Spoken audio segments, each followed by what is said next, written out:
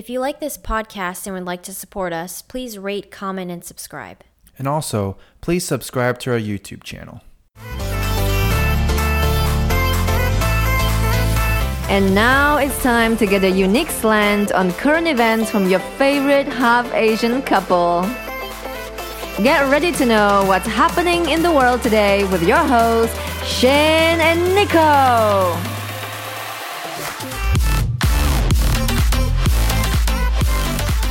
Really awkward, dumb intro that we always do whenever we come in. We can't intro right. We get our names mixed up because I forget what my name is sometimes. But yeah. I know, right? So yeah, we are here for episode 31 of What's Happening. Very clever name there. Or episode 31 when you're turning 31. I know, right? It wasn't even planned that way. It just kind of was like, oh shit, it's crazy how that all aligned. I guess God has a plan for me. Yes. There you go. You and Carr, I think, are the same age. Yeah, we're a month apart. Whoa. Yeah, I turned 21 last month. Or 31, I mean. I was like, that's me at the gas station still trying to order beer. 21, 30, I don't know. That's funny. All right. So yeah, this is pretty much just with any of our podcasts, we just talk about whatever. We do have topics we want to talk about. Yeah, but maybe you should introduce who's here for now. Oh yeah, I'm really bad at that. because we'll have people probably coming in. Hopefully, some more people. But yeah, for now we have Carr from the Friends Against Government podcast, which we were just talking about the latest one that you got. Well, not your podcast, but the one you guys did with Pete, which was that was a great one, hilarious. I tried not to laugh so much because I was at work listening to it, so I didn't want to be that weirdo who was laughing at work. And then we have Jake from Tasting Anarchy, and also the guy that pretty much made the whole Childeberg thing happen.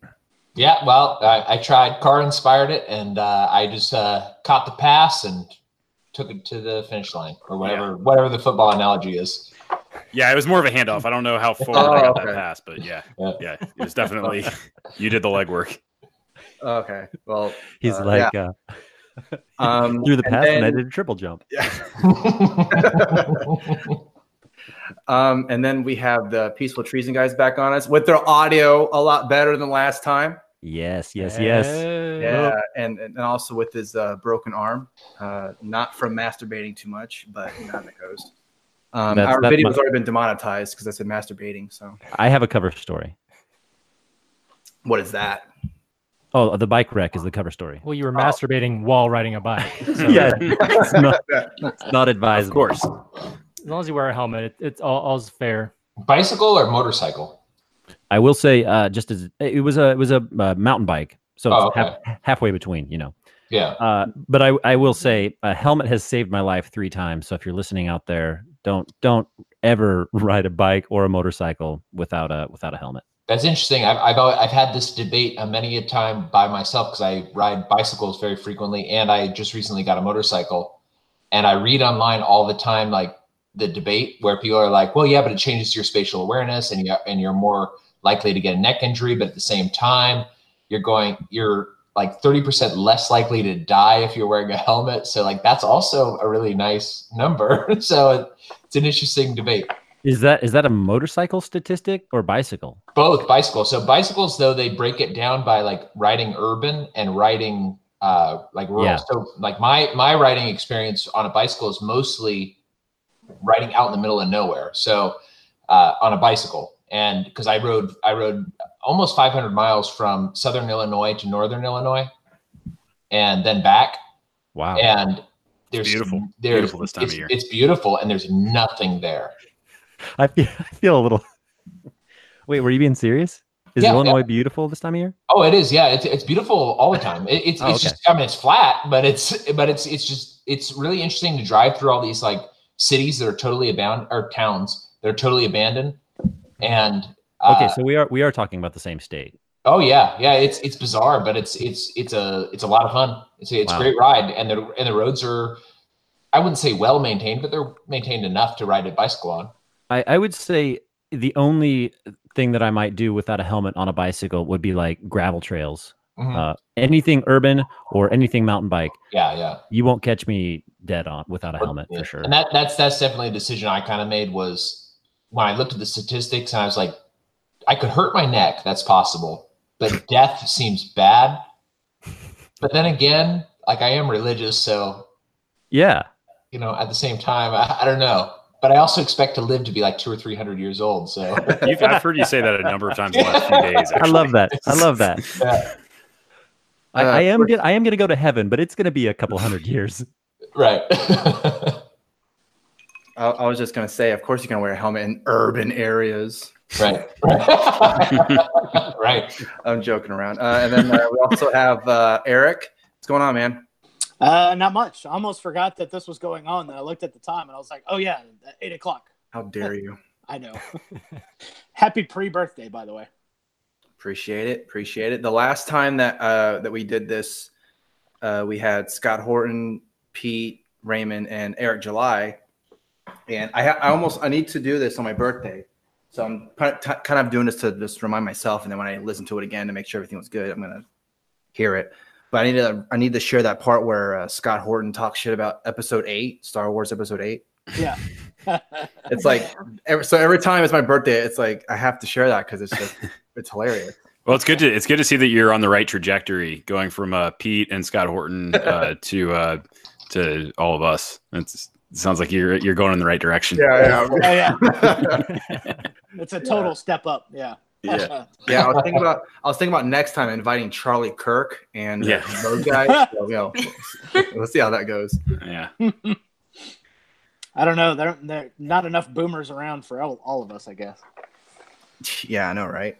Boomers. We always boom the podcast whenever, like our audio doesn't sound good, or the video, or the internet, or our guest or something. I don't know. Hey now. I wasn't talking about you specifically. Right. Or I wasn't naming any names, but those PT guys. Yeah. Oh, hey, what's up, guys? Oh, you're here. Oh shit. Even I just oh fuck. When is your actual birthday? It's on Wednesday. Oh, okay. Oh, that's right. Yeah. Actually, no, it's today. Yes. Yeah. Wink, wink, nudge, nudge. Yeah. Weirdness Day. Yeah. Weirdness Day. Hump Day, as they say. Mm-hmm. Or Hemp Day, if you want to be real crazy. We didn't want to do a live stream during the Democratic debate, just in case everyone was covering those. Nope, not here. I don't have like regular TV. I guess it's live streamed now. Yeah. But I usually look for a summary. All right, we're going to take a few moments to talk about our sponsor, Infinite CBD. Infinite CBD has some of the cleanest CBD available. CBD is derived from cannabis, but without the THC, meaning there's no psychoactive reaction in the body, only the health benefits.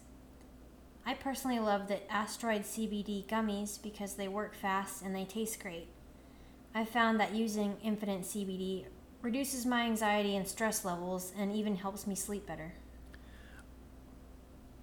I personally use the Freezing Topical Point Cream on my neck and back because I'm tall and I have tall people problems, and my neck and back hurts pretty much every single day. So I use it to calm the pain, and it works great. So yeah, really appreciate it, Infinite CBD. Now, if you want to have any of these products, make sure you use our promo code HAPA10, HAPA, and the number 10 to get 10% off your order. Again, go to infinitecbd.com and use promo code HAPA10 for 10% off your order. All right, let's get back into the show.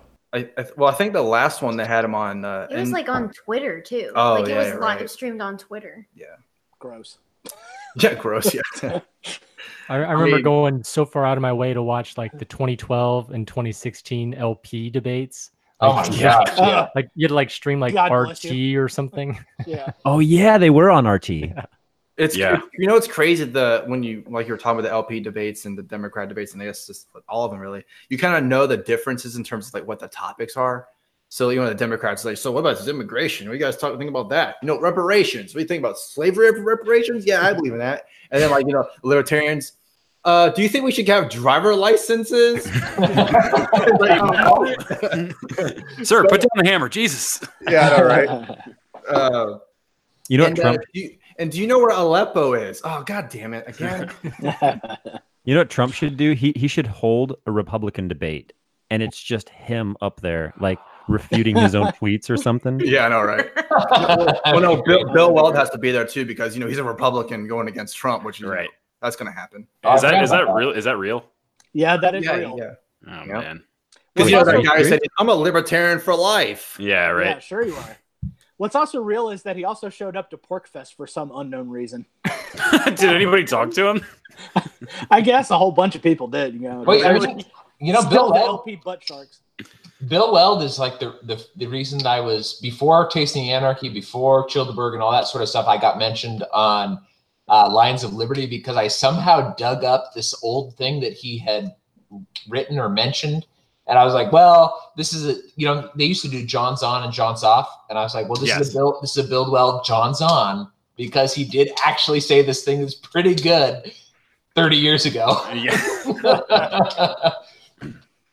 So you were digging up something from the past, like everyone else does with tweets and all that. Yeah, exactly. I was like digging into this guy, going like, how did this happen? What is going on here? Yeah. Especially since I was so big into Gary Johnson the first time he ran too. I was the head of the Gary Johnson campaign in Virginia Beach, and so I was big time into Gary Johnson. And then the second time around, I was like, something happened. To get into conspiracies and stuff like that, I was like, well, maybe he got abducted, and like this is like a body double or something, because he is so different. Or too much weed, maybe. Like maybe this is the argument for making weed illegal. I don't know. Well, I mean, it makes sense. He, wasn't he the governor of New Mexico? And there's Area 51 in New Mexico. That's true. That is true. Yeah. So it was weird. Yeah, I mean, he was so different from it, and I don't know what happened. I think it was just weird. I think it was a function of just more exposure. That's you possible. just got to see a lot more of him, and it's like if you're going to be in the media once every 2 months or something like that, it's a little bit easier to cover up some, flaws, I guess.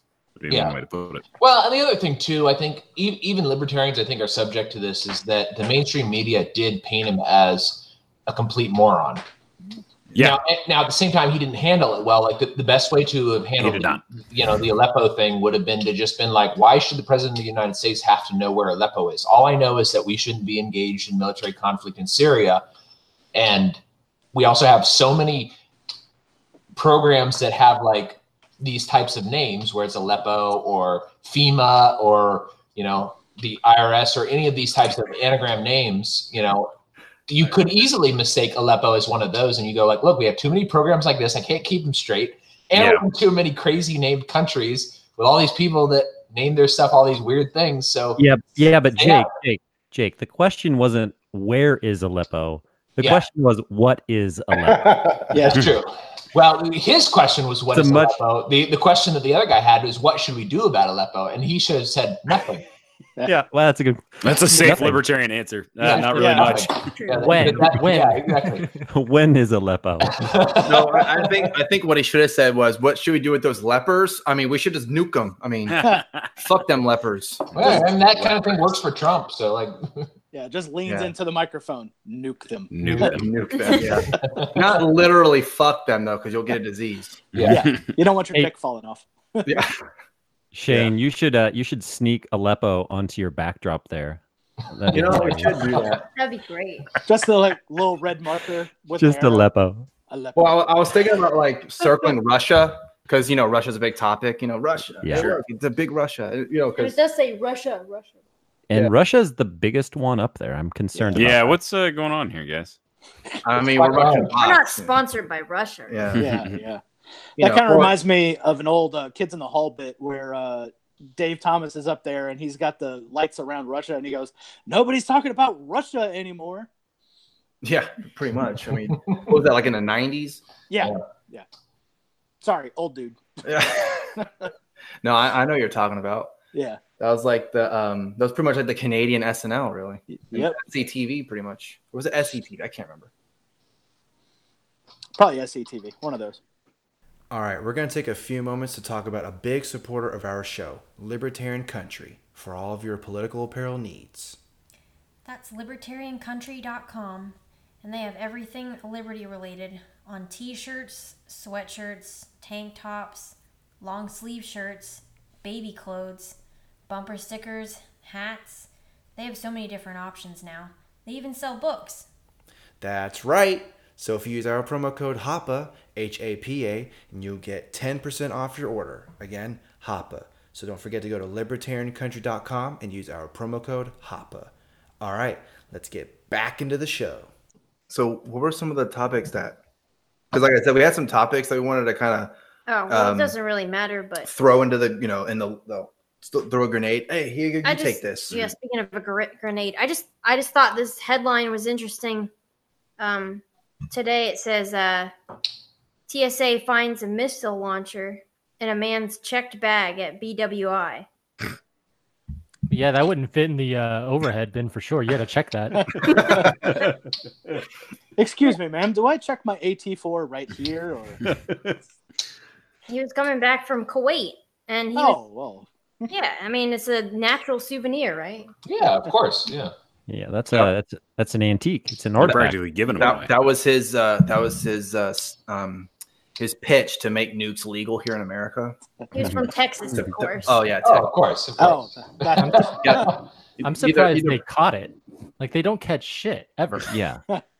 Yeah, they always catch like the most ridiculous stuff, like soap. Yeah, like no soap. No soap. You're gonna make a bomb out of soap. Oh my god, I'm fresh and clean. Thanks a lot, soap bomber. Yeah, I got pulled out from TSA because I had a bar of soap in my bag. I've gotten pulled out multiple times for having like liquid, like too much liquid in like a container. Yeah. So like face moisturizer or like whatever, like that kind of thing. You know what? One of the things that TSA does is my grandma is like 98 years old, and they pull her out for a pat down every single time she flies, and she's 98. She's like an old lady, and honestly, she's like 4'9". She's a tiny old lady. To me, that is the most suspicious person. Yes. Though. Yeah. Well, yeah. Wait a second. What are you doing on an airplane? Yeah, that's actually Muhammad in the old lady makeup. To kind of put this into perspective a little bit, the very first time I ever flew was when my family moved to Virginia. I flew out early to see my dad, and in my carry-on, I had all of my knives. Nice. And they didn't care. Now, this is pre-2001, so this was before 9/11. Yeah, before 9/11, yeah. It was but ridiculous. I had like large hunting knives, 12-inch hunting knives and things like that, all in my bag. And the Stanley knives and like and Leathermans and all those types of things so in my family, when your teeth fall out, you don't get money, you get like knives and things like that. So like you'd wake up with like a knife under your pillow. Nice. Yeah. So I had all these different knives and the different times I lost teeth and things like that. And I remember bringing them, and then I remember another time we traveled and telling my dad, "Oh, I'm going to bring these knives with me," and he was like, "Oh, well, you can't bring those anymore." And I was like 13 or 14. It was right after 9/11. I was like, "Oh, I guess that makes sense. I can't bring these." And he's like, "Well, you can probably check them." And I was like, "Yeah, but that costs extra money." And then you go through the airport and the security, and they're like, "Okay, we're gonna take these knives. Hey, where are you taking my knives at? We're gonna put them in a secure location, right? You'll never see them again." Exactly, yeah. Or like when they threw out my cool shotgun fire lighter that I got when I was in Ireland, I was so pissed off. They're like, "Yeah, you can't bring lighters on the plane." I was like, "But it's cool. It's shaped like a shotgun." That's helping your case. Yeah, sure they love that. Right. The other Eric's here. Hey, Eric. What's going on? And by the way, I think we're wearing the same shirt, buddy. Oh, he's rocking the Childerberg shirt. Yeah. Yeah. That would have been hilarious if every single one of us had a Childerberg shirt. I considered it. I really did. Yeah. Not gonna lie, I was kind of half expecting it. Unless you have button-down shirts, I can't wear it because I literally cannot get into over the handlebars mountain biking head first. Well, shoulder first, technically. Okay, button-down shirt noted. Did you feel when you landed? Did you feel a loud, or did you hear a loud snap? No, I didn't realize I had wrecked until I was standing up after the wreck, and I was like, "What the hell just happened?" It happened so fast. I didn't even have that like "oh shit" moment. I hit the ground, rolled, stood up, and I was in a moment of like shock. And then 30 seconds later, I was in intense pain. That's like when Trump became president. Yes, exactly the same. What the hell just happened? And then we were in intense pain. Yeah. It's like, oh, fuck, my shoulder's hurting. Oh, God. All right, well, I gotta check out Little Baby Screaming, so I'll check you guys later. All right. Easy, Thanks man. for coming in. Later. I was about to ask. I was like, I know that's not mine. Having some lovely wine in our cups. She has some too.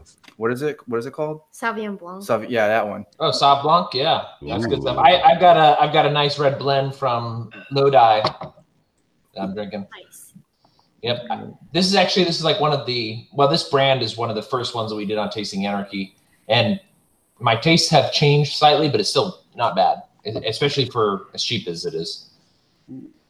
Yeah, because usually cheap alcohol is usually not the greatest. Yeah, well, that's one of the great things about wine is that it can be. It can be inexpensive because if it's an area that is not known very well, you can get really good deals. Like Alabama. Right. You can get great wine. Or Lodi, California, where it's a Central Valley. Nobody knows where Lodi is unless you're from the area, and they traditionally make a lot of bulk wine.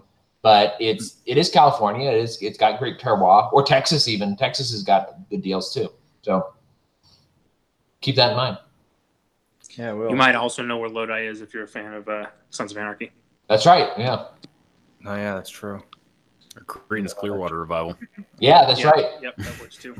And that song is true. Like if you're stuck in Lodi, it's not the best. It is not great.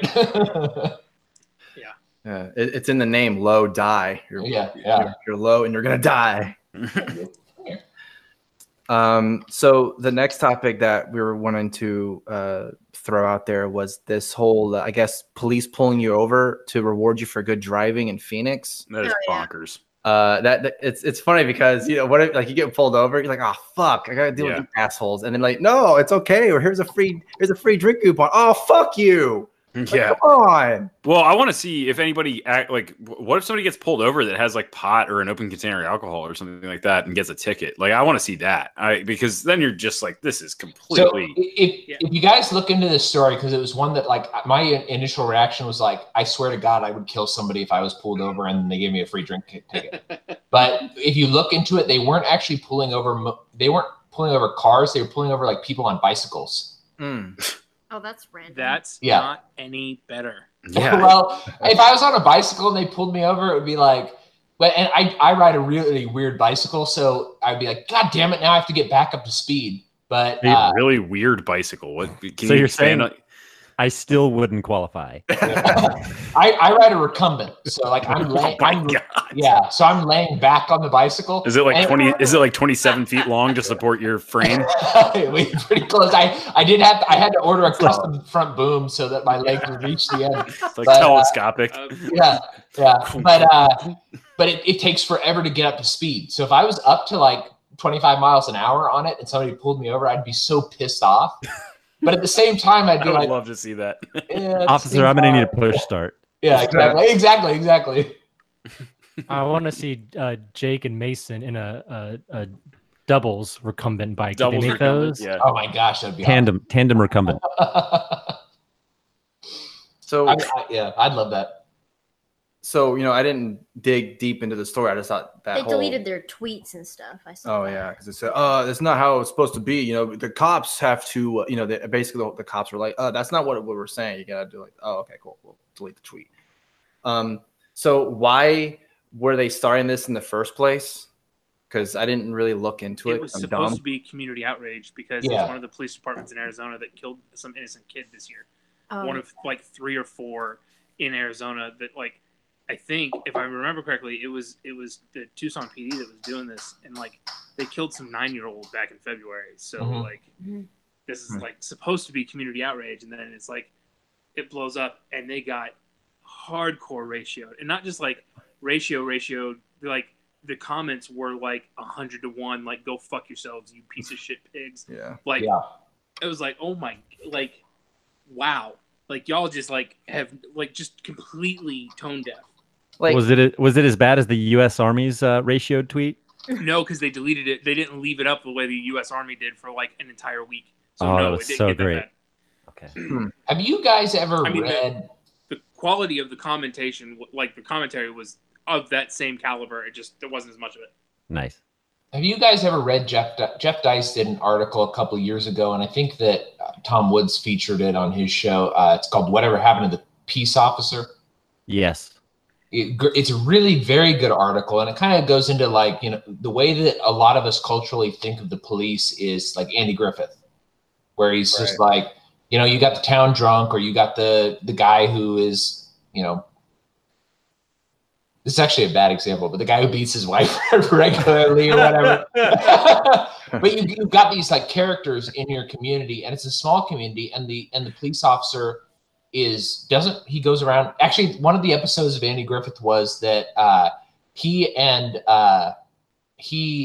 Barney Fife had to like fight over at one point the one bullet that the police officers had.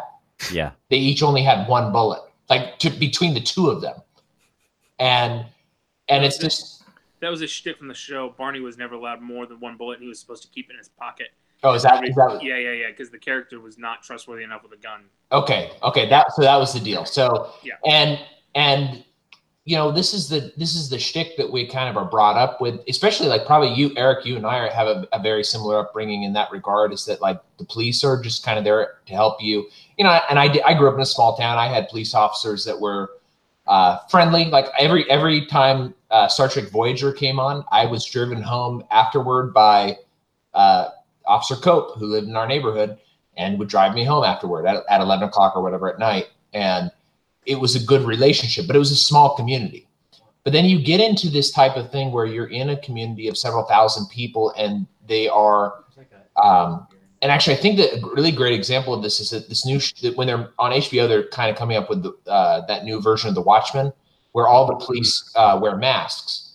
And that's kind of the world that we live in, is that the police have kind of become anonymous. They do have badge numbers and stuff like that, but like for the most part, they kind of look the same.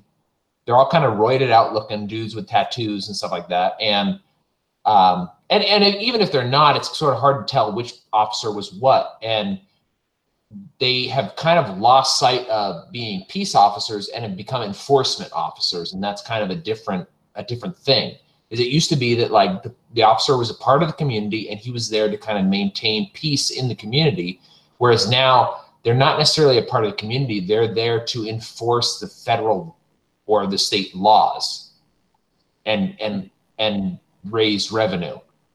And that's kind of, I think, what is kind of pushed a lot of this distrust of the police, is that they are not community members anymore. And things like this, where they're offering like free drinks at Circle K, which Circle K is like, I mean, I actually like Circle K because it's 7-Eleven. Yeah, but it's 7-Eleven, but it's like really shitty, cheap 7-Eleven. And I like them because their drinks are really cheap. It's like 79 cents for like the fullest size. And at 7-Eleven, even for a refill, it's like 89 cents. So like, come on, I'm going to save 10 cents and go to Circle K. But you 7-Eleven. Yeah, but Circle K is like, it's just not the greatest thing ever. I don't know what they have in Arizona. Maybe Circle K is bigger there. Actually, I bought my first ever Star Trek comic from Circle K. But that aside, that's kind of what we've lost, is that you've got now police trying to do these kind of gimmicks in order to win back the trust of their community, when they should be in the business of being part of the community. And that's how, not even necessarily law enforcement, but peacekeeping should be, is laws. This is something that has come to my attention. I've been thinking of recently, is that laws are a lifestyle. They're not a bureaucratic mess. And if they cannot enforce a lifestyle, or if you do not adopt the lifestyle into your own personal self, it's not a law that can be enforced. And this is very, very apparent in the inner city. Is it doesn't matter what drugs are illegal. People are going to do the drugs that they want to do, and the economy is going to wrap itself around what works for that situation. And it doesn't matter if you've got, jackboot thugs with pot metal badges or whatever coming in and enforcing these laws is people are going to still do what they want. People are going to get crack if they want crack. People are going to get pot if they want pot. People are going to get alcohol if they want alcohol, and we learned that during Prohibition. So, amen, brother. It doesn't make sense for these people to be elevated to the point where they're some sort of hero of the community. They need to be part of the community. Right. So that was only ever true in the like Mayberry towns. That scenario that never existed anywhere outside of Mayberry. Right. Yeah, and even in the Mayberry towns, it didn't exist all the time. A lot of times they took over and they controlled the town. Yep, and that's why we need competition. Well, also if you look back at the history of policing, like they started as slave catchers, like that's where the history starts from. No, it's an antagonistic relationship from the jump. Right. Incentive structures are completely screwed. Like there's no fixing it. Yeah, I mean, and Mayberry, and just kind of to reinforce that point is Mayberry is a fictitious town. That's the way it should work. It doesn't work that way. I spent a lot of time growing up in a town of 700 in North Carolina, and we had a really awful cop for a while, and the town just like voted him out, and then instituted this really lazy guy that nobody ever saw for like years. And so that cop was actually a great cop. Yeah, I would be totally fine with an all canine force of cops. Just good old doggos. That's it. I'd be cool. You definitely see a lot of. I think I might actually. You see a lot of bitten necks and a lot of. Yeah, I was about to say. I think I'd prefer cats because they're just gonna fuck off and do whatever they want. They're not gonna. You're smoking crack. Dogs might actually get in. Yeah. Who cares? Oh wait. Why aren't you sharing any of that? That was like a really cheesy '80s series, like Cat Cop or something. I think that's a market opportunity for libertarians is to like do internet media, but as like really bad 80s stuff, how it should work. We're out to meownamize crime. I think I've told you guys, I've told all of you about my idea for a sitcom, which was Clone on the Range. It's about clones that are on the run from the federal government. and they just live in Wyoming. Yeah. So like I think there's a market that is like easily tapped right there, and we just need to take advantage of it. So now we've got Cat Cop and Clone on the Range. We can expand on this. We got to have several episodes. Yeah. Hey, speaking of Mayberry, did anybody ever read Jeffrey Tucker's article? This is like from 2015, titled "How Policing Works in a Privatized City." Yes, that's the one about that Atlanta. Atlanta, where I have read that. That's really very good. It's a really good article, and I think about it all the time, really. Mm-hmm. And that's the only thing that I think of when somebody brings up Mayberry, and why isn't Mayberry in present day policing? But the way that Jeffrey describes the private security there is a lot like that. They were there mingling with the people. They were of the people, and they weren't really there to like enforce laws. They were just there to be a support mechanism, essentially. Mm-hmm. So if nobody's ever read that, I recommend it. It's from 2015, and he wrote it on Fee.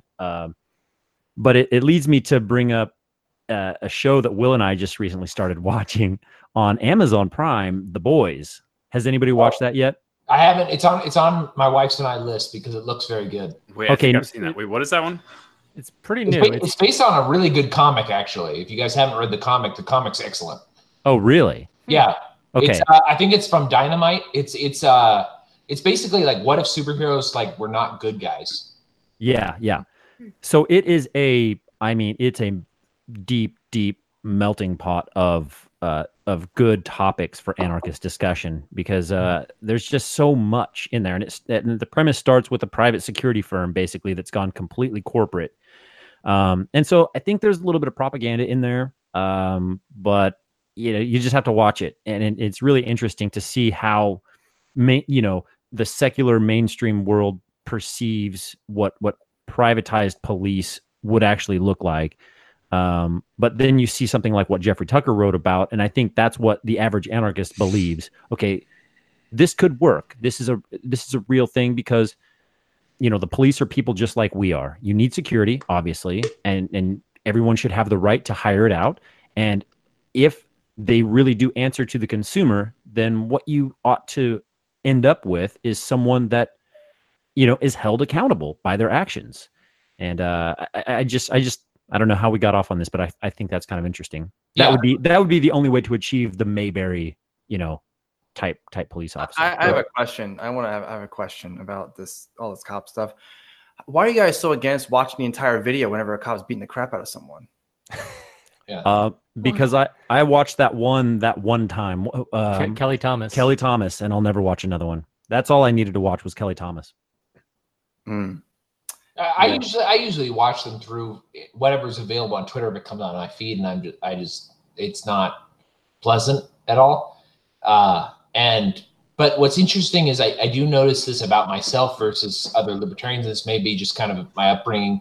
Is we're all subject to our programming through. Even though I was homeschooled through most of my life, I do have I think a lot of status programming that is difficult to kind of overcome, and that is like when I watch it, I observe myself like from the third person going like, oh, well, he must have done this, this, this, and this. And I go like, well, why would you think that? You don't know anything about the situation. Right. And, and this is like one of those things where like, when I'm watching it, like to kind of, Car, you've pointed this out about me. Like I have some sort of weird thing going on or whatever, where when you talk to me, it's sort of like it's me talking to you, but me also observing myself from the third person. I do think about what is going on emotionally and psychologically as I watch something, as I talk about something, and I'll correct it or adjust, based on what I perceive as programming from a prior standpoint. And it definitely happens whenever I see somebody in a police uniform, especially if their face is exposed. If their face is not exposed, it's kind of like, they're stormtroopers. It doesn't matter. They're the bad guys and they're fighting the Jedi. But like when I see like somebody with an exposed face, I'm like, oh, well, that's Officer so-and-so in my mind. And it's easy for me to try to explain away what they're doing. If that makes sense. It's interesting how you kind of go through that thought process whenever it doesn't just have to be about cops, but it can just be about any topic. You're like, I'm saying this, it's coming out of my mouth, but I don't know if I 100% believe in what I'm actually talking, what am I, that's pretty interesting kind of way of going about it. It is. Well, Car, when you and I went to that brewery a while ago, like while you and I were talking about stuff, like as it was happening, I would say something and I'd be like, well, I don't know if that's actually true. Because now I think about this, and this, and that's a counter argument to what I'm saying. Yeah. And that kind of goes through my head quite a bit. Is the third party perspective is being able to separate yourself from whatever your programming is. I get this a lot, Car, you and I are Quakers, so we get this a lot. Is that one of the reasons you're why welcome, by the way. What did you say? What did you say, Eric? You're welcome for that meme, by the way. No, yes, dude, it was great. It was great.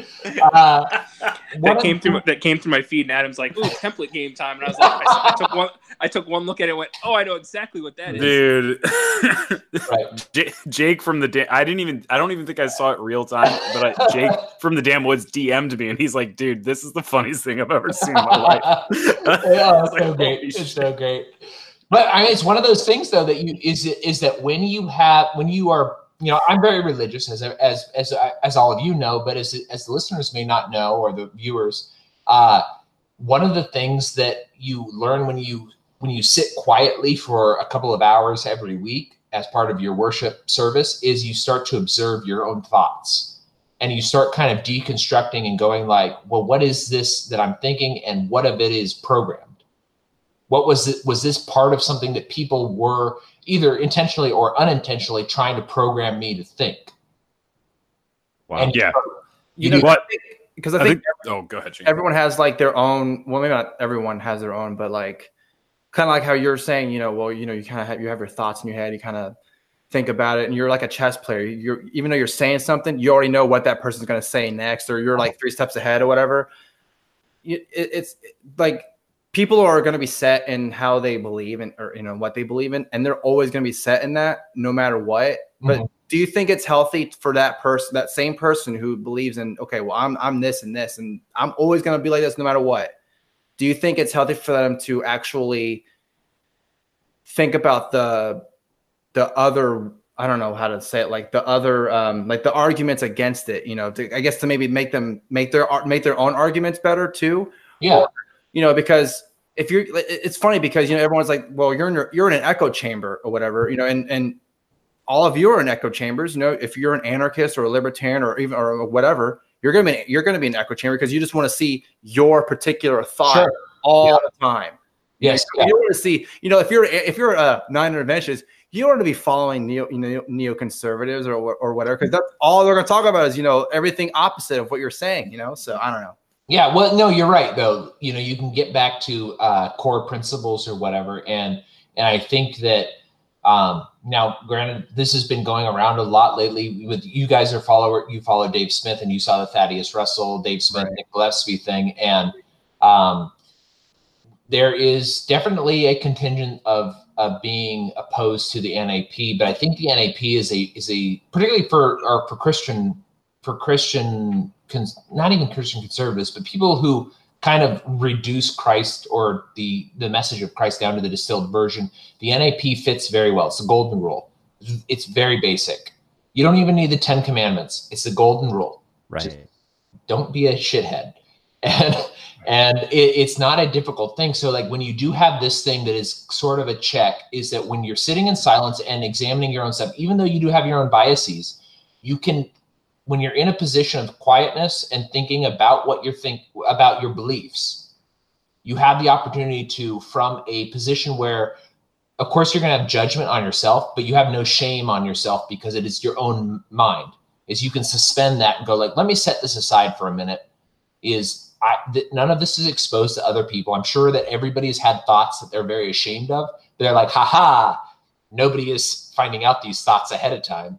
And you can kind of go ahead and think through those and go like, okay, let me think about this. Now, is this something that is justified? And you can kind of go through and go like, okay, well, I have first principles. The first principles is golden rule or the NAP or whatever you think. And you can kind of step your way through that and go like, okay, no, this is not justified. And kind of to go back to the cop thing, it's like, okay, yeah, so this guy had, you know, an ounce of weed or even if he had a pound of weed on him, does that justify killing him or disabling him for life or throwing him in a cage or that sort of stuff? And you kind of go back and you go like, okay, well, he had weed on him. We can kind of extrapolate all of the different things that possibly could have happened if he sold that. But at the same time, like he has no knowledge of those things. I have no knowledge of those things. And this is him holding a plant. And if I was in the position of the cop, would I want that person to be in the position where he would inflict violence on this other person from my standpoint as a believer in the NAP or the golden rule or Christ or whatever you want to put it as?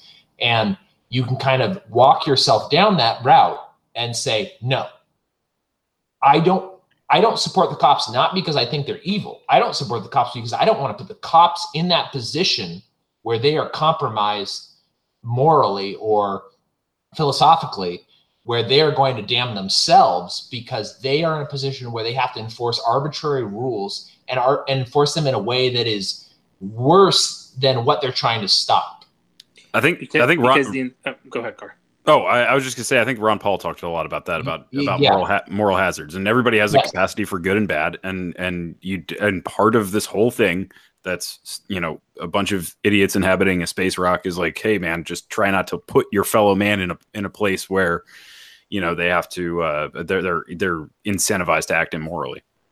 And the incentives in American policing are completely fucked sideways. Oh yeah. I mean, you know this, Eric. You can probably extrapolate on this a little bit. Is the incentivization of closing a case is zero.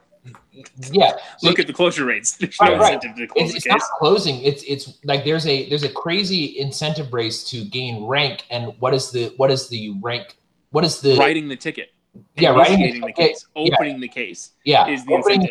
Not closing it, ticket. Not solving the crime. Yeah. I think conviction rate is pretty big. Is that if you get a case? No, conviction rates are for DAs, not for cops. Oh, not for DAs. Okay. The cops don't give a crap about conviction rates. Okay, they don't give a crap if you don't close the case, you didn't get a conviction. If you don't give a shit about your conviction rate, you can't give a shit about if you don't give a shit about your closure rate, You can't give a shit about the conviction rate. Okay. One goes before the other, and if you don't do the first one, you can't do the second, and they don't do the first one. Right. I guess that's sort DAs care about conviction rates because that's how they get reelected. But that's for cases that get on their desk in the first place. So those are the closed cases from the cops. The cops initiated a case, got it to the point where it's ready for trial, and handed it off to the DA. The DA then gives a shit about convictions on those cases. And where does what is this is something that's come up a lot. I'm not super familiar with this. This is something that's on Felony Fridays with John Odermatt a lot, is where people will take a plea bargain instead of going through trial. Does that count as a conviction for the DA? Yes. Yeah. Unequivocally, 150,000% yes. Which I think is the bulk of the convictions, right? I mean, it's almost all plea deals at this point. It's somewhere. Oh, sorry. Go. It is, no. I had my. Sorry about that. It's somewhere in the neighborhood of 92% of the conviction rate. Jesus. Is plea deals. Yeah. Yeah. The perfect example of this, and I went and watched this movie because Scott Horton recommended it. There's this movie called Shot Caller with Nikolai Calder-Waldau, or whatever his name is, the guy that plays Jaime Lannister on Game of Thrones. Oh, yeah. Okay. It's called Shot Caller, and it's a great movie in its own right, but the storyline is heartbreaking. This guy's a investment banker, investment advisor. He goes out for drinks with his buddy and their wives. He's a little distracted. He's technically over the legal limit drinking and driving. He blows a red light and gets hit by another car, and his buddy dies. And so he gets convicted of manslaughter, and he's looking at 10 years if he goes to trial, or he can plead down to 3. Right. So he takes the plea deal, and his first night in prison, he watches some dude get gang raped. And the next day or within the week, he's signed up with the AB, the Aryan Brotherhood, for protection. And by the end of the movie, he's a full blown, shot caller neo-Nazi. That's how that works. So not only is it a 92% conviction rate, that plea deal ruins people's lives. Yeah, and this is the thing about the plea deal or the legal limit too to think about is this has changed quite a bit over time. Oh yeah, so the whole plea deal thing used to be the judge, it would be the judge's discretion of they could plea and the judge could go, oh, okay, well, we're going to give you 6 months of minimum security, right? That exists for some things, but mandatory minimums now mean you can only plead down to the minimum. Okay. And so if the minimum says 3 years in maximum security or 3 years in a mid-tier prison, that's the minimum you can plead to, regardless of what the DA and the judge want. They just had a case, can't remember where it was, but they just had a case where the review board overturned a case. The judge let a guy off with time served, and the appellate court in whatever state this was reviewing cases and went, well, you gave him 6 months time served, and the minimum sentence is 5 years. He's got to go back to prison. Okay. So he thinks he's done. His life's not ruined. And the appellate court, without any kind of provocation, goes, no, we're they're just doing judicial review on cases. They see this case come across their desk and go, well, legally that can't happen. So sorry for you. Okay. It's the whole system's fucked from top to bottom. There's no ifs, ands, or buts about it. I mean, I guess that gets us back to the anarchist position, which is, the anarchist position is figure out something else, fuck it and move on. The whole system's on trial. Do we have more topics? I know that you guys are trying to good save, Carr. Good save. Yeah, I mean, this is why I'm here. Can't you tell this is a birthday party? Obviously, yeah, right? We're talking about the justice system. Yeah. God, anarchists are fucking weird. Hey, before we jump topics, can I just ask real quick? Did I hear you say that you're a Quaker, Carr? Well, I mean, I'm dabbling. I'm in the process of being convinced. Yeah, So basically, I've been trying to convince Carr for a while because I'm a Quaker. So. Yeah, I know you are. And every time I get close to Jacob, I know because I know what Jacob's doing. You were sold on Saturday. He brings it up, and I'm like, God, Saturday. God damn, that sounds reasonable. Like that sounds so damn reasonable. Like and like it's gotten to the point where Jacob will be like, and I'm not necessarily an atheist, I'm more of an agnostic, but he's like, they're atheist Quakers, right? I'm like, oh, I mean, what at this point, what's holding me back? Okay, so two sitting questions. in silence by yourself for Sunday. He likes the oats. The Quaker. Yeah, that's what it was. I mean, I'm Penn Dutch. So you know why the Quaker Oats exist though? It's not because it's Quaker. It's because Quakers had such a reputation for being trustworthy in business that people started using the Quaker as You see what Jacob's doing here, right, guys? Yeah. Does everybody see what Jacob's doing? He's starting a new podcast, Tasting Oats. Yeah. It's actually because the Quakers really enjoyed snowboarding and surfing and just action sports. That's Yeah. Hey, Matt's here. What's going on? Matty K. Oh, right on, Matty K. What up? So how you doing? I'm better now. That's good. We fully amputated my daughter's foot, so that's good. So I'm back. Good. So how'd that go? Oh, it's okay. Just a minor dancing mishap upstairs. Yeah, it was great. Oh. So what I miss? Well, you missed. Well, we got naked. We compared each other's dick sizes, and Excuse me. Except for you, obviously. I don't know about you, right? You went out of the room. You're like, get out of here. We started talking about about Quakers because that's like my main. Here we topic. go. Here we go. Dicks and Quakers. That's Jacob. So, Carl, why don't we let's start a religion? Oh God, no. I'm already not a cult, a religion. I am in sight unseen. Oh God. What is it? Yeah, I feel like we play with fire a little bit too much, and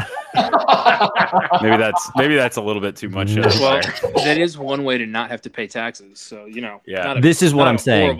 Not a horrible idea. Hey, And that's the one and only reason. this is a good idea then. That is actually a great idea. I didn't think about until this very moment. Is how can I make Childeberg a Quaker institution so that we get tax free? You have to admit that it is a cult. Right. That's it. That's the Childeberg paradox. It's the Childeberg paradox.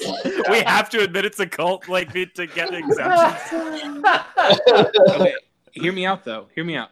So we could do online meetings, through Discord, right? So we could do Circle of Friend meetings online, right? Which we are doing right now. And then correct. And then Society we could do Friends, right? Society of Friends, whatever it is. Sorry, I got your back. I got your back. I know all about it. It's fine. I like not a Quaker. Yep. So hashtag not a Quaker. So we do like Discord, meetings on Sundays, and then we do a service at Childeberg on Sunday for like an hour, and we're golden. Oh my gosh, this is genius. Which animal Quakers. heads do we wear? Like I call a rooster. I'll wear like a rooster head. I want the one with the really long nose. Okay, definitely getting a penguin. I'm going to go ahead and announce this here. Is that I've been thinking about different contests that we can do, and I was thinking about one of the contests could be cryptid effigies. Yes. And That's awesome. Yeah, so if we can do cryptid effigies, everybody can make like a paper mache head of some sort, and then come into the worship service with whatever cryptid you love. Fresno Nightcrawler. Right there. That's my favorite. Road Toad. Yeah. And maybe that'll give us a tax exempt status. I am absolutely in love with this idea, but more importantly, what's everyone bringing to the potluck dinner? That's all I care about is the potluck dinner. I like Chick-fil-A. Yeah, I don't know. I don't know. You tell me what you guys want me to bring. I'm guessing Matty K is going to vote for a repeat of last time. Yeah. Oh, those actually, yeah. That your quesadillas. Yeah. I've already voted for that. I think you did. Yes, sir. Actually, I think we got multiple votes. I think that Crowdfunded Government also voted for that. Yeah, I think he had 3 of those things because I had extras. He actually just so good. He just made the drive here. Like I think he's at the front door right now. He just right. Yeah, he might as well be. Not surprise anybody. That guy. Yeah, that guy's insane. Shane, thinking of it's your birthday. What do you want to see at Childeberg Dose? Are you just like in general, or yeah, just in general, or do you want a potluck dinner? What do you think? I want to see like a Wicker Man burning or something. Yes. What about a wicker bird? Yo, yeah. Okay. Hell yeah. When is it again? Oh, by the way, I'm definitely bringing a bird pinata this time. It was promised last time. It did not happen. I'm going to make sure that happens. I'm bringing a bird pinata as well. I'm flying him in from Queens. That's what yeah, bird's coming. He's already pinata sized. Oh my God, this is so exciting. When is it again? The second one.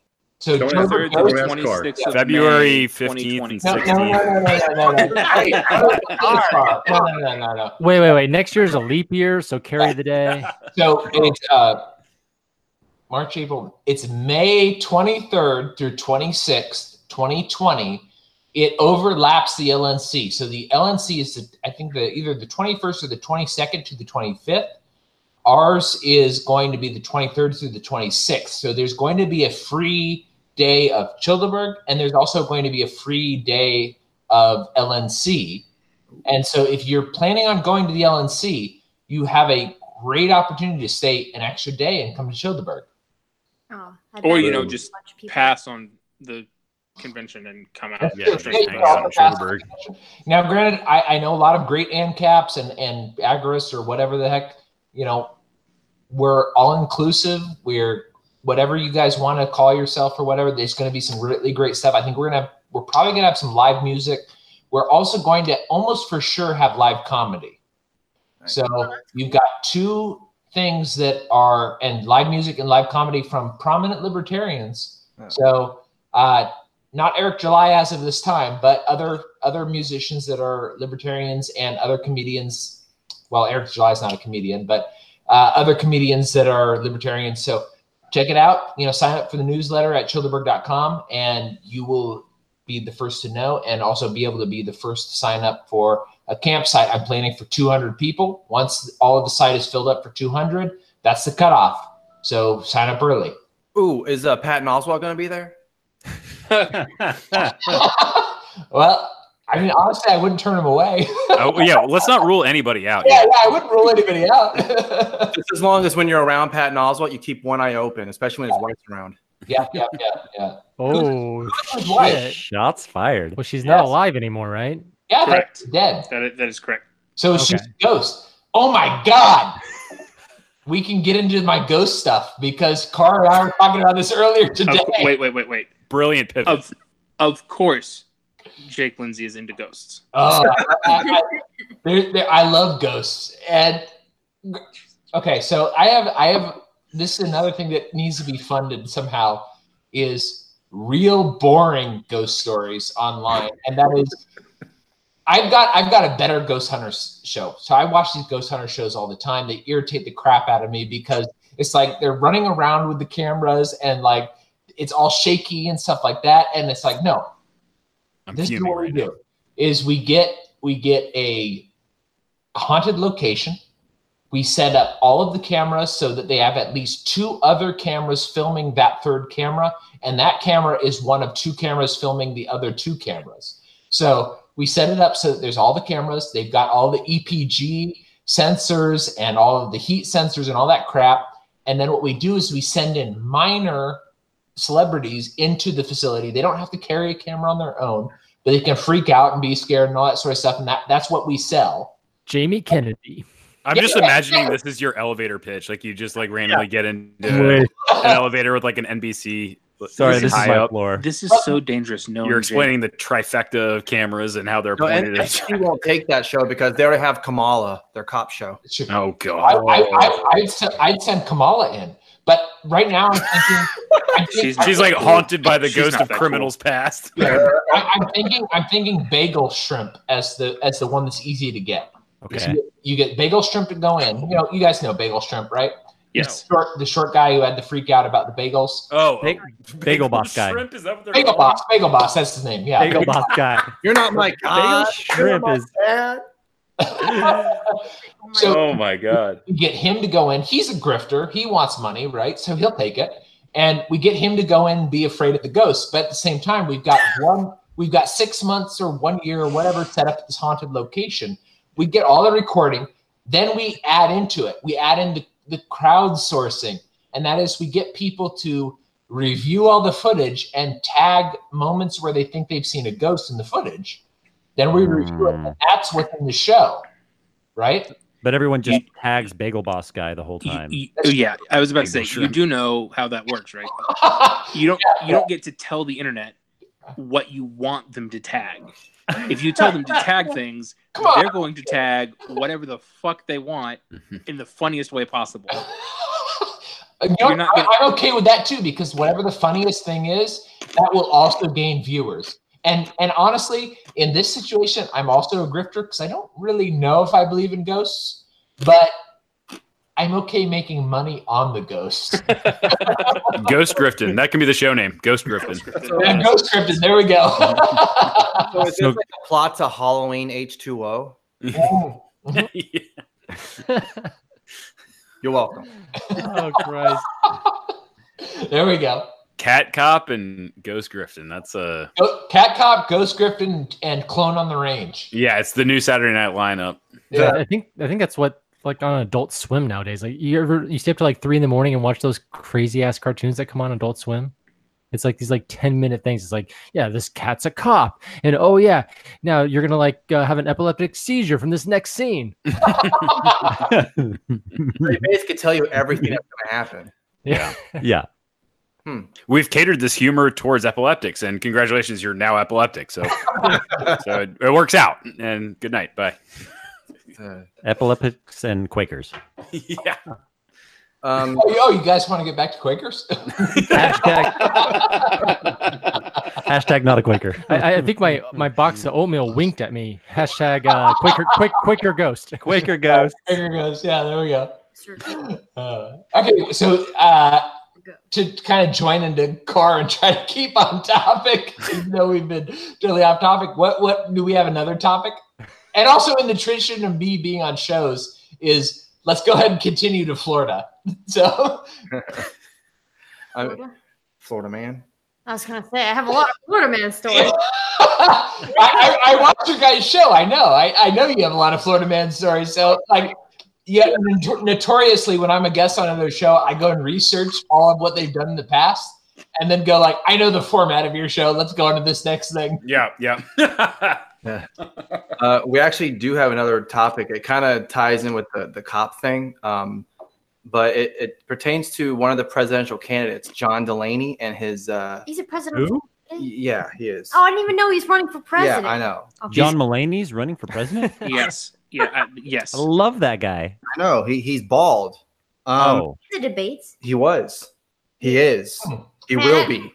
He's so. I don't even remember him. He looks like Tim Pool without the beanie. Anyway. Wait. John. Sorry. Hold on. John Mulaney from. No. Wait. Yes, that was the joke. No, that. Not John Mulaney from Too Much Tuna. Oh shit! Wait, what? John Mulaney from Too Much Tuna, the comedian. Not who. Yeah, the yeah. You know what though? If he ran for president, everything would just be fabulous all the time. Oh my god! I would. Sorry. Too Much Tuna is probably my favorite sketch. It is pretty fishy and it does smell a lot. That's so stupid. I'm sorry. I like it. But yeah, anyway, so John Delaney, he's running for president. Not the guy from Frasier and not the stand-up comic, but it's a D in front. So apparently, you know. Okay. So we'll hear him tomorrow. Yeah, he'll exactly. Or Wednesday. One of those days where he comes to basement. But he's proposing a mandatory national service program and I'm reading it from his website. Yeah. To provide opportunities for young people to give back to their country and to meet and work with people from all backgrounds. Oh no, you lost somebody. Funny about so this, we got to work with you two. Yeah. Right. God damn it! You gotta go to Africa. So in his website, he kind of goes through the details of whatever his plan. So to meet the national service requirement. Because every American will complete a minimum of 1 year and a maximum of 2 years of mandatory national service when they graduate high school or turn 18. So congratulations, boys. You all made it. Yep. So to meet the national service requirement, participants can choose. Well, you got to do it again. I'm just kidding. Participants can choose one of 4 options. One of 4. Serving in our nation's military. I mean, that's kind of obvious, right? But and then the next option is serving in a new expanded community service program. Wow, it's like you're in jail. Yeah. For a second, I thought you said serving in the nude. Well, and I was like, yeah, well, that's. I might support this now. I don't know. Yeah, in a strange turn of events, yes. I can get behind this. Yeah. Then the next one is serving in a new national infrastructure apprenticeship program. I guess you're going to be building roads or something. Oh, yeah, building the roads, huh? Yeah. And then the last one, this one's the best one. And I know all of you are going to love this one. You're going to support John Delaney after this one. I mean, it's no brainer. You're going to be serving in a newly created climate corps. Oh, God. What does that even mean? What does that mean? That means you're going to be looking at the sun for 24 hours. Is it burned yet? Did it explode yet?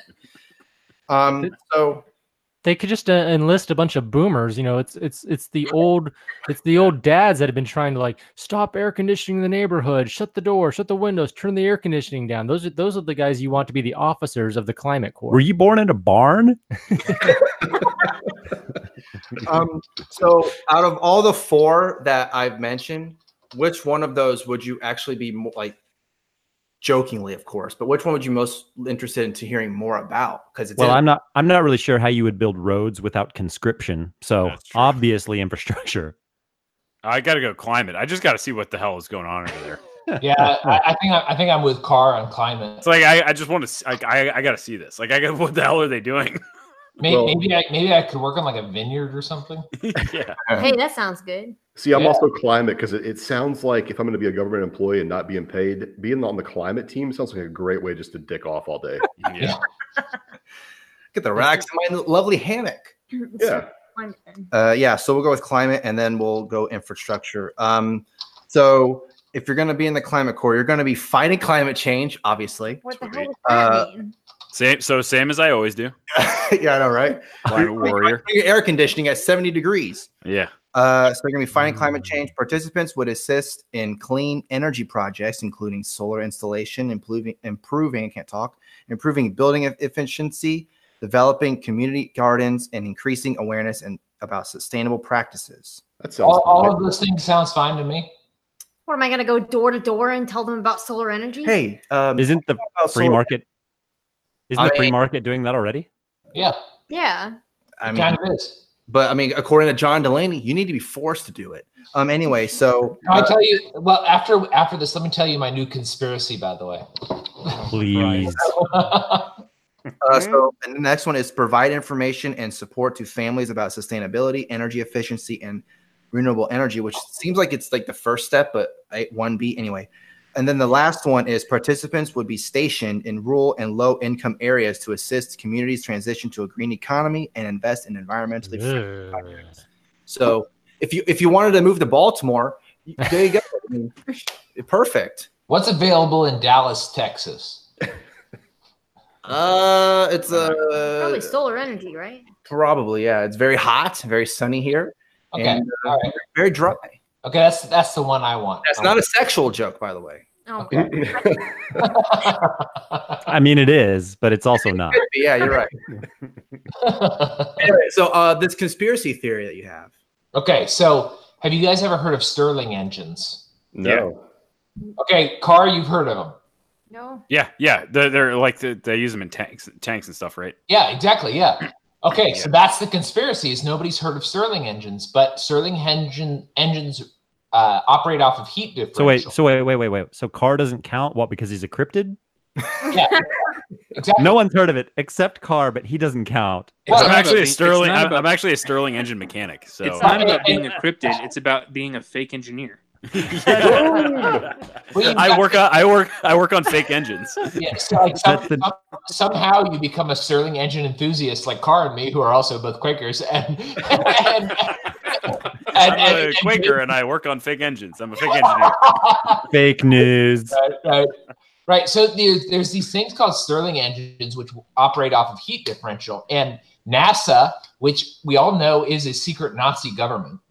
Yeah. Hey, hang on? Can I pause you? Are these the ceramic engines? Is that the same conspiracy? No. So Stirling engines they've existed for a long time. I believe they were developed by a Scottish person, which proves that the Scots, my people, are the superior race. And yes, it's true. Yes, yeah. So also higher IQ. So when you created the test, right. Like let's let Molyneux know. But so the Scots, invented this thing, the Stirling engine, and it works on heat differential. So like it doesn't matter what the fuel is, as long as the heat is different on one side of the engine from the other side, it will move, and it'll create mechanical energy. And the NASA has produced very, very, very, very efficient Stirling engines, efficient enough to be able to like drive cars and things like that. And these are not widely publicized at all. And the reason I believe, and this is the conspiracy part, is that because there's so much energy involved in photovoltaic energy or photovoltaic, much money, not energy, involved in photovoltaic cells, which are highly, highly toxic to produce, is they have excluded Stirling engines and heat differential energy production because to produce a Stirling engine is not toxic, and the amount of money that has gone into photovoltaic is too much to allow that technology to progress. And so they kind of push this away. So there is very efficient solar thermal generators that have been produced in NASA and actually in private firms as well. They just don't get any funding from the government. It's usually reserved for photovoltaic or bioelectric energy produced through bacteria. So, or not bacteria, but that type of thing. So like you can look into this. It's maybe a total red herring or whatever. And I admit that, but I do believe that there's a lot of interest in Stirling engines and also solar thermal energy as opposed to solar electric energy, because solar electric energy is incredibly inefficient, and it's also toxic to produce photovoltaic cells. So should the next T-shirt be "Investigate Stirling engines"? Absolutely. You can go to these like old, like the old. If you go to these like old car shows and things like that, oftentimes there's like a guy there who will have a Stirling powered car, because they developed those back in like the early 1900s and they work pretty well. Doesn't a modern tank for the United States Army run on a Stirling engine? Yeah, they do. Yep, it's just heat differential. They work. Yeah. They work awesome. And actually, a lot of the International Space Station has a Stirling engine powered by nuclear decay from either thorium or uranium. I can't remember which one, but one of those produces heat, and it operates off of like a constant differential in heat from that, because heat, as long as you can radiate that out, you have the differential, and you can produce electricity that way. Wow, that's really fascinating. I'm always into like a new conspiracy theory, so this is gonna be my new thing. Investigate it, man. It's bizarre. It's really weird that people are not like gaining this, and even if the electricity production is null, the preheating. So like when you are putting water into like a nuclear reactor, for example, if the heat differential between the water entering and the heat differential produced by the amount that you need to produce steam to turn the turbines, if you can raise that differential a little bit, evacuated solar tubes are actually incredibly cheap. So why wouldn't you raise that differential a little bit just to make it a little slightly more efficient? Yeah. And so that's one of the things, or even a coal fire power plant is. So you're saying you could use solar to produce both electricity and power a Stirling engine? Yes. Yeah. Yeah. Well, the Stirling engine would produce electricity, but even if you weren't using it to produce electricity, you could use it to preheat water to go into like a coal fire plant or a nuclear plant or whatever to make that plant more efficient. Wow. Interesting. So my main question is, when is Trump going to put tariffs on it? He already did. I mean, he's looking to put tariffs on the French wine that I like, so probably put tariffs on it soon. Yeah. Wow, that's a lot to take in. So there's a conspiracy, guys. Investigate it. Thank you. You're welcome. So did you still want to know more about the infrastructure part? Because I know you wanted to build roads, Jared. No, I don't really care that much. Okay. I do. No. But really, I'm kidding. That's funny. Tell me more. I don't give a fuck. No, go ahead. So after this, then it'll probably be at the end. But anyway, so the government would enter into public-private partnerships with private companies and trade unions to offer infrastructure. Hang on, stop right there. That's way too many privates. This is going hang on. Who's building the roads? Private industries and private corporations and private companies? With taxpayer funding. Gee, that sounds familiar. Wow, how interesting. Yeah.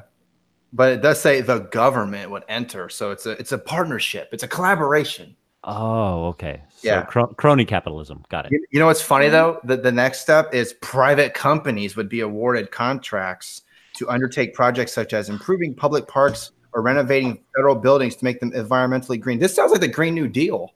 It does. And then trade unions will be utilized as the programs can leverage the successful apprenticeship model used by the trade unions, which that's a weird sentence. Anyway, and then the last one is those who complete the apprenticeships would receive a professional certificate proving mastery of particular skill sets.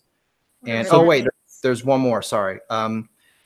Encourage other companies to do their patriotic duty and follow suit, perhaps using a model that's been tremendously successful in Switzerland, where companies pay students to work as part-time apprentices. So let me get this straight. They're private companies that are conscripting their workers to build roads.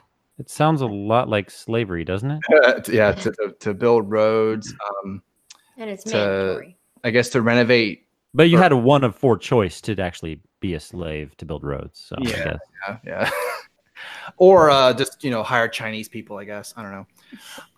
That's personally my vote. That's only good for railroads, though. Who said that? I don't know. I think it's Jacob. It was Bird. Yeah, it was Bird. How dare you? My little response to that tweet was, "How about go fuck yourself? You want to be slave owner?" I mean, I get direct. Thank exactly. A little bit more short and sweet and to the point.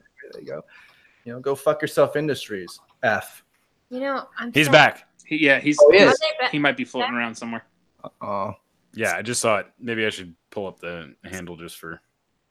I'll see if I can find it. It's like that guy that's parodying Pete Raymond for. I don't know. He's a really good parody though. But what? Parody? Yeah. He got banned off of Twitter, and then someone using somebody laughing because it's a parody. It's like some really good parody though.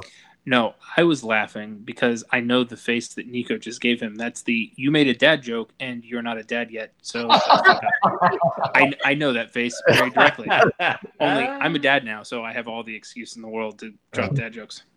Eventually, you'll have that excuse. Yeah, I don't know. It's weird though. I listened to. You have a lot of dad jokes. I do, which is weird.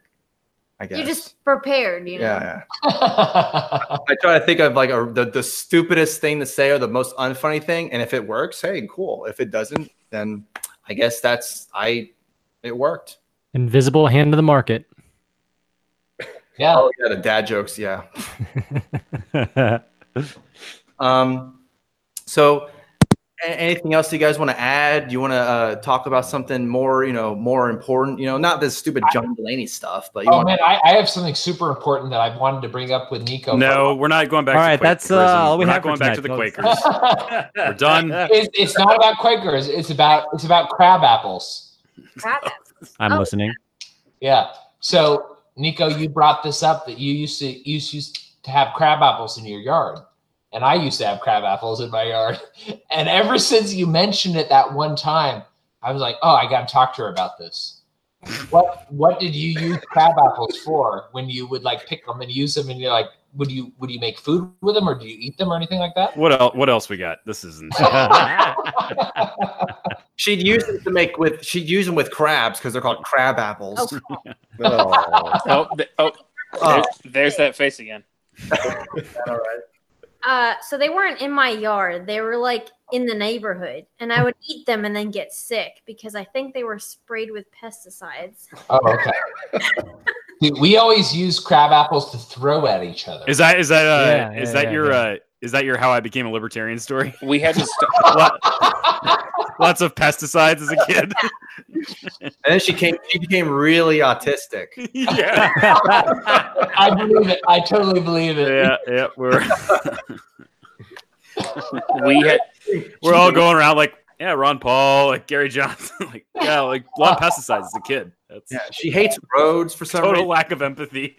I had to cross this road to eat my pesticide crab apples. Yeah, minor brain damage occurred as a kid. Pesticides. So I'm here. Yeah, when life gives you crab apples, you got to make crab apple-aid with pesticides. What? So we always used to wait until they were ripe. I'm one of 5, so like I have 4 sisters. It's insane that this story is continuing. Yeah. Oh, yeah. We used to go pick the crab apples when they were rotten and throw them at each other. Of course. Yeah. They're too hard if they're not rotten. Yeah, exactly. And then you collect the remainder and you make crab apple pie, which is not very good. No. So why did you make it if it's not very good? So what you're saying is when you made the pie with the crab apples, it was crap. It was crab. Yeah. It's a crap apple pie.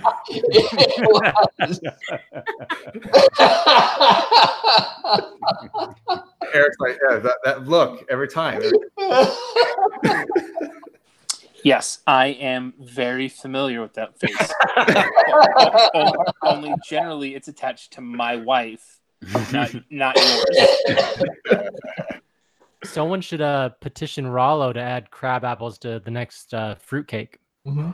Oh, is crab apple a fruit or a vegetable? Nut? Maybe it's a nut. Something like that. Yeah. All I remember is it being really sour. Oh yeah, they are. They're super sour. That was the pesticide. Yeah. Nuts can be really sour. Hi-yo. And what's stupid is that like we would continue to eat them even though they weren't good. That's what she said. Finding a lot of least common denominators among the. Really? Yeah, I was like, oh, it's a tiny apple. That's so cute. I want to eat it. Yeah. You're about the grapes? No, there's seeds in there, but like bite into it like a regular apple, but it's really tiny. I just Google searched are crab apples, and the first thing that popped up autocorrect was edible. So people are genuinely not sure. They are dubious. I thought you were looking up a Reddit group. Yeah. Oh yeah, /. He was. It was R and cap. Crab apples. All the crab apple eaters. I don't know. Young pesticide consumers. I mean, like, at least a third of the crab apple eaters are here. So. Can you? I remember there was a tree at my school that was a crab apple tree, and I had one time, and I was like, "This is really bad," and so I never had one again. It appears that I was the only one that took that fork in the road. Yeah, probably. Yeah, that fork was not the fork I wanted. I was the fork where like you go, like you eat the crab apples, you go puke, and then you go into the field behind the house and you like cleared. Oh wow, that puke cleared more room for crab apples. Yeah, exactly. Well, you go in the field behind you and you like walk through star thistles and then you like climb a tree that you probably shouldn't climb up, and then you fall out and get snagged by your underwear, and then your mom has to come help you, but then she's like, "Well, you shouldn't have climbed up that tree." And then leaves you.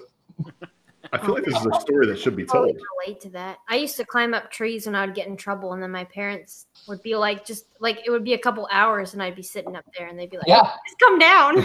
Yeah. Well, that was always my mom's rule: was if you climb up the tree, if you can't get down, you can't climb up any trees anymore. So we were super reluctant to climb up trees. Look at you! You're on the ground now, so you can climb any tree you want. Yeah. Well, I fell off of a tree one time, but on the way down, it snagged my underwear. And so I was like strung up by my underwear for like 45 minutes waiting. And that's your libertarian story? That's my libertarian story because my mom. Your first wedgie? Yeah. My sister went and got my mom, and my mom showed up and she was like, well, you shouldn't have climbed up that tree. And I was like, you're right. I shouldn't have. Please get me down. And she's like, you'll fall down eventually. It's like the old Quaker saying, could God give you a wedgie so big he couldn't undo it himself? Well, in this case, he did undo it himself. Eventually, the branch broke and I fell to the ground. And did you also end up chopping that tree and never tell a lie? Well, actually, how do we know he doesn't still have that wedgie? That's true. That's also very true. Yeah. Well, this is why I'm 6'5". All that nutrients. Yeah. Probably all of your limbs were touching the ground when you had a wedgie. They're like, just step down, dude. It's no wonder you're drinking all the alcohol. You're trying to cut your throat. I gotta offset it. I gotta offset it. You can touch, man. You can touch. Yeah. Just step down.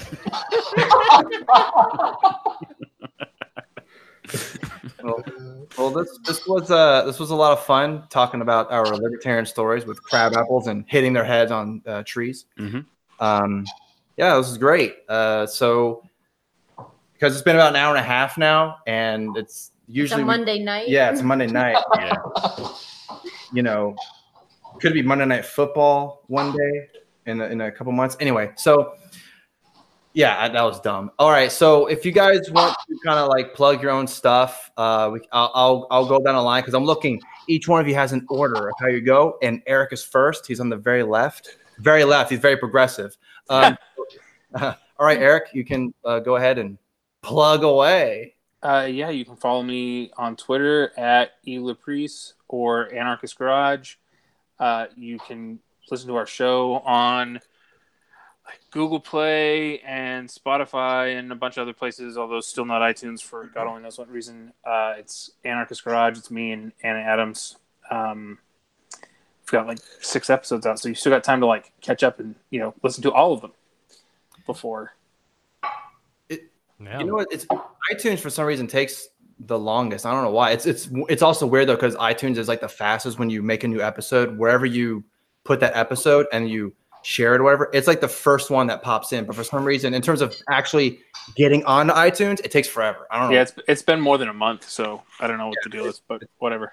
Yeah, it's fucking weird. All right, and if you only use iTunes and you want to listen, hit me up on Twitter. I'll give you the RSS feed. You can manually add it. All right, there you go. Car, you're next. You're the more center, so you're not as progressive, but no, yeah. All the right. ultimate centrist. Yeah. You can. I'm at Car Campit on Twitter, and then I've got a podcast with Birdarchist on Twitter. It's called Friends Against Government. So come on by and check it out. Yep, Friends Against Government, which is it's also called. We'll leave that at that. And then What? All right. Well, next is Jake. He's kind of more the Nick Gillespie of the group, so go ahead. That Quaker Nick Gillespie. Yeah. I think the number one thing I want to plug is Childeberg. So you can go ahead and find out more about Childeberg at childeberg.com. You can also follow me. I run the Childeberg account, so it's Childeberg or at Childeberg on Twitter. If you want to email and have questions about it, go ahead and email me at tastinganarchy.com, which is the podcast that I do. Tasting Anarchy is available on all of your podcatchers except for SoundCloud for some reason.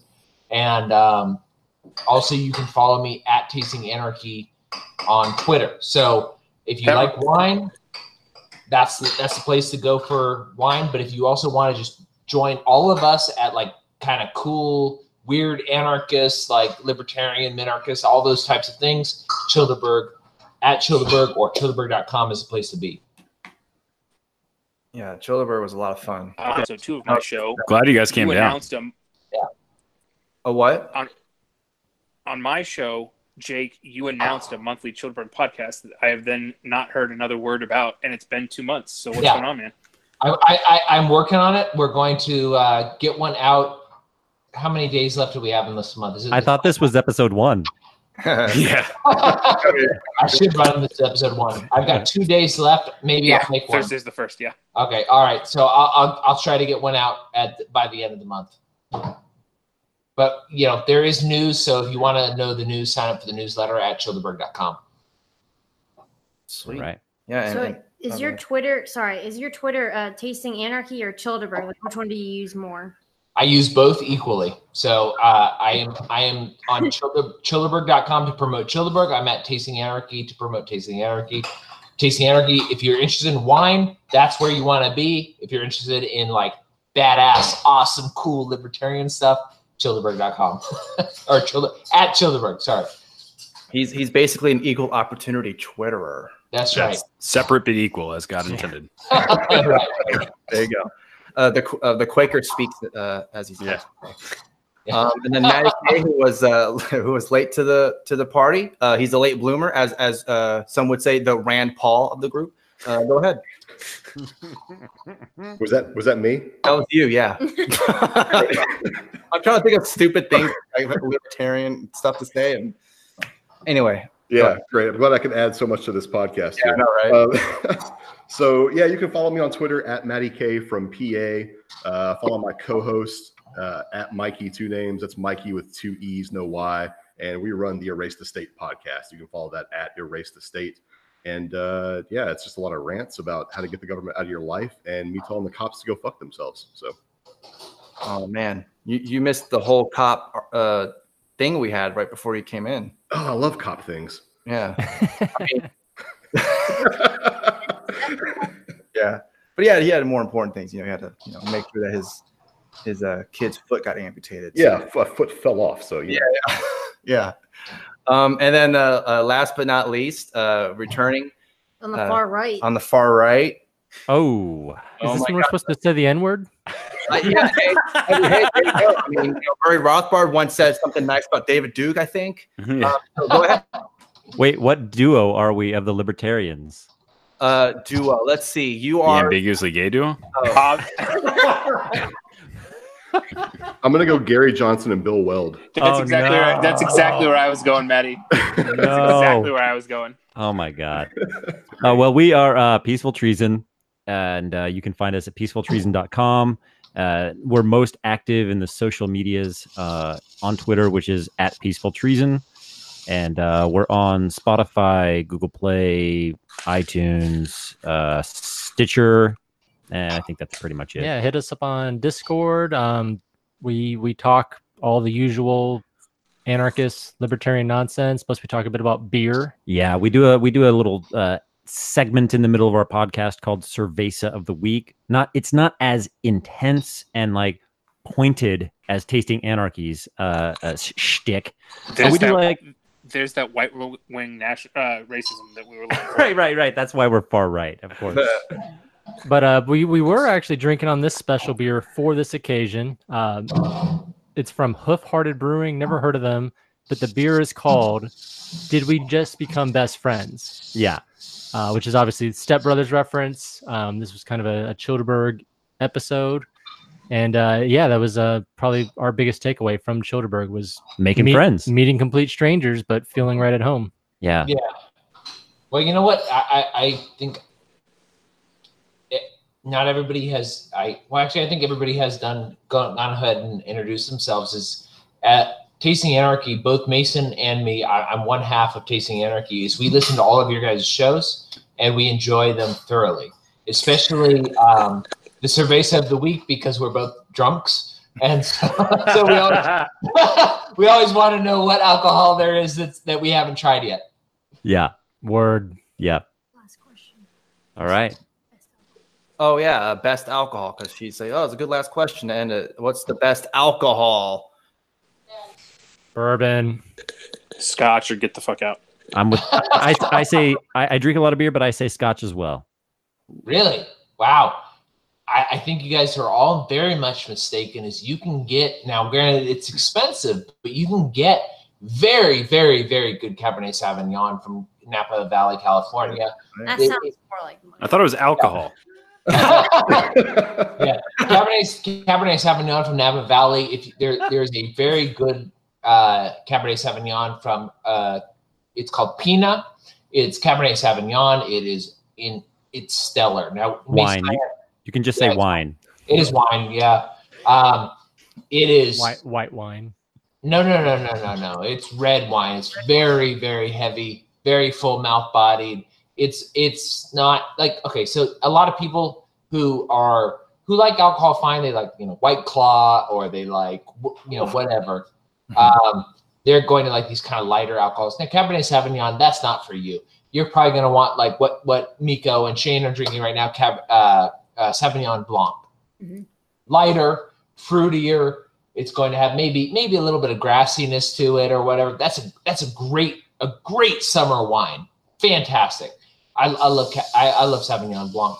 But if you want like kind of more of a serious, like pondering, it's very pensive. You've got to think about this wine. You need Pina. $100 a bottle. This is already a longer segment than any one of our cervezas of the week. Jake, I just have one question. Does it come in a box or? No, it does not come in a box. Now, granted, if you want box cans, it comes in cans. Nice. If you want cans, I've got suggestions. If you want boxes, I've got suggestions. If you want expensive and the best thing there is, I've got that as well. So, Car, did you answer? No, I'll keep it pretty brief. I think probably bourbon. Yeah. Bourbon, okay. Don't lie.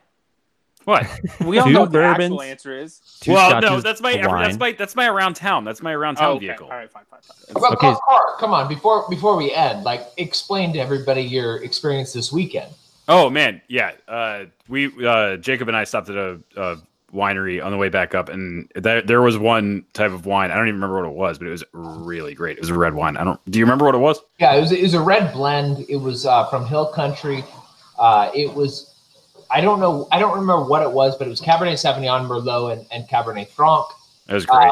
Yeah, Carb liked it a lot. One of the things I thought was very interesting about this winery. Damn it, Car. I know. I should have been like, I don't really remember this weekend. I don't remember it at all. Gotta run. All right. We'll leave it there. But it was Angelina Winery. If you guys have a chance, it's about an hour south of Dallas. Go ahead and check it out. It's an interesting winery. They have 3 hours later. Yeah, exactly. This is the thing. This is what wine is like. Is it like, I'll talk about wine forever. They had Blanc de Bois, or Blanc de Bois is one of the things. It's a hybrid grape. It's a mix between American grapes and French grapes. It's very interesting. Most people don't like Blanc de Bois because it does have sort of that American taste, but I thought they did a really good job, especially for their low temperature ferment. So go ahead and check that out. That's all I have to say. We'd probably check that out because we're near that area. So probably. Yeah. Yeah. If you guys go down, let me know. I'll go down again. Hopper, what are your favorites? Our favorites? Yeah. I like water. Oh, come on. Alcoholic water, seltzer water. I do like. Yeah, I like a good Peroni. I'm basic. What about you? Obviously, mine is Sauvignon Blanc, but it has to be from New Zealand. Oh man, you're wow. Man, you're keyed in. You've got great taste. She's. I can tell if it's from California. She's the kind of. It's not the same. She's definitely the connoisseur of the. You know what? I like. I'm just like that. I prefer my Scotch from Scotland. So. No, I like my Scotch from Iceland. Make it there. I know that was the point. All right. Okay. Anyway, so yeah, we'll go ahead and end it. And we're last, so of course, what are we, like the fucking Christian conservatives of the group? I guess I don't know. We're the part of the problem. We're the status. Yeah, that's right. We're the status. We're the Milton Friedmans of the group. So no offense to Milton Friedman, we're actually have the same birthday. So happy birthday, Milton Friedman. Oh. Yeah, we do. Shout out to Milton. Yeah. Anyway, so yeah, you can all the stuff for us is in the description, so we don't have to say anything. Fuck that. You should put everybody else's stuff in the description too. Yeah, I'll do that. Hopefully, I won't forget who was in it because because I know Rebel with a Cause was in too, so I had to make sure to do that as well. Yeah. But yeah, anyway, thank you so much, guys, for coming on. We'll have to do this sometime. Apparently, this was a Childerberg episode, so maybe we'll do, once a year, I guess. I don't know. Once a year. Thanks for having us on. Yeah. By the way, while we're talking about Eric Haler, I'm on his show Thursday. Boom. Nice. Synergy. So yeah. Anyway, thank you all for joining, and bye. Thanks, Shane. Happy birthday. Happy birthday. Now you know what's happening. Thanks for listening. If you want to support the show, go to hapasupremacy.com and follow our social media. Have a great day.